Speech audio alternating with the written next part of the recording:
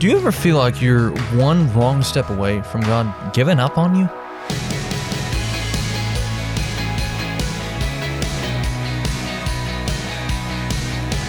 Hey there, I'm Andrew Stevens, and this is Unlocked, your daily key to unlocking God's Word in your life.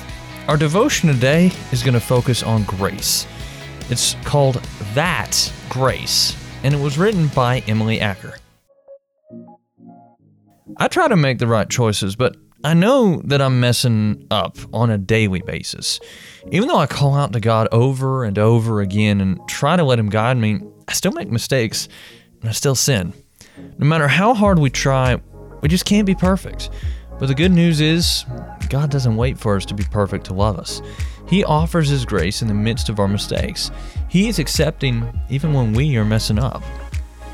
On the journey of life, taking a wrong turn seems scary and dangerous when I'm all alone, but I'm not all alone.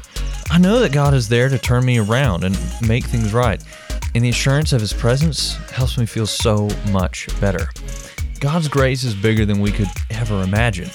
We run out of patience with those around us, but God is always patient with us. God's love is there for us even when we mess up.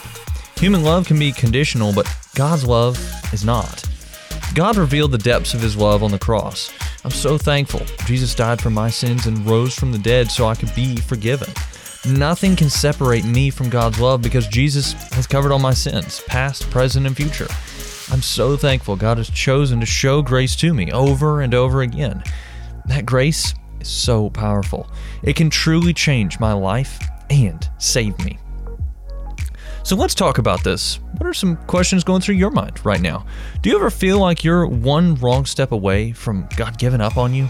God's grace is not based on what we do, but on what Jesus has done for us. So His grace is always big enough to cover our messes. Who are trusted Christians in your life who can encourage you and remind you of God's love even when you fail?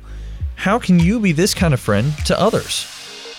As you and I can read in John 1:16, for His abundance we have all received one gracious blessing after another.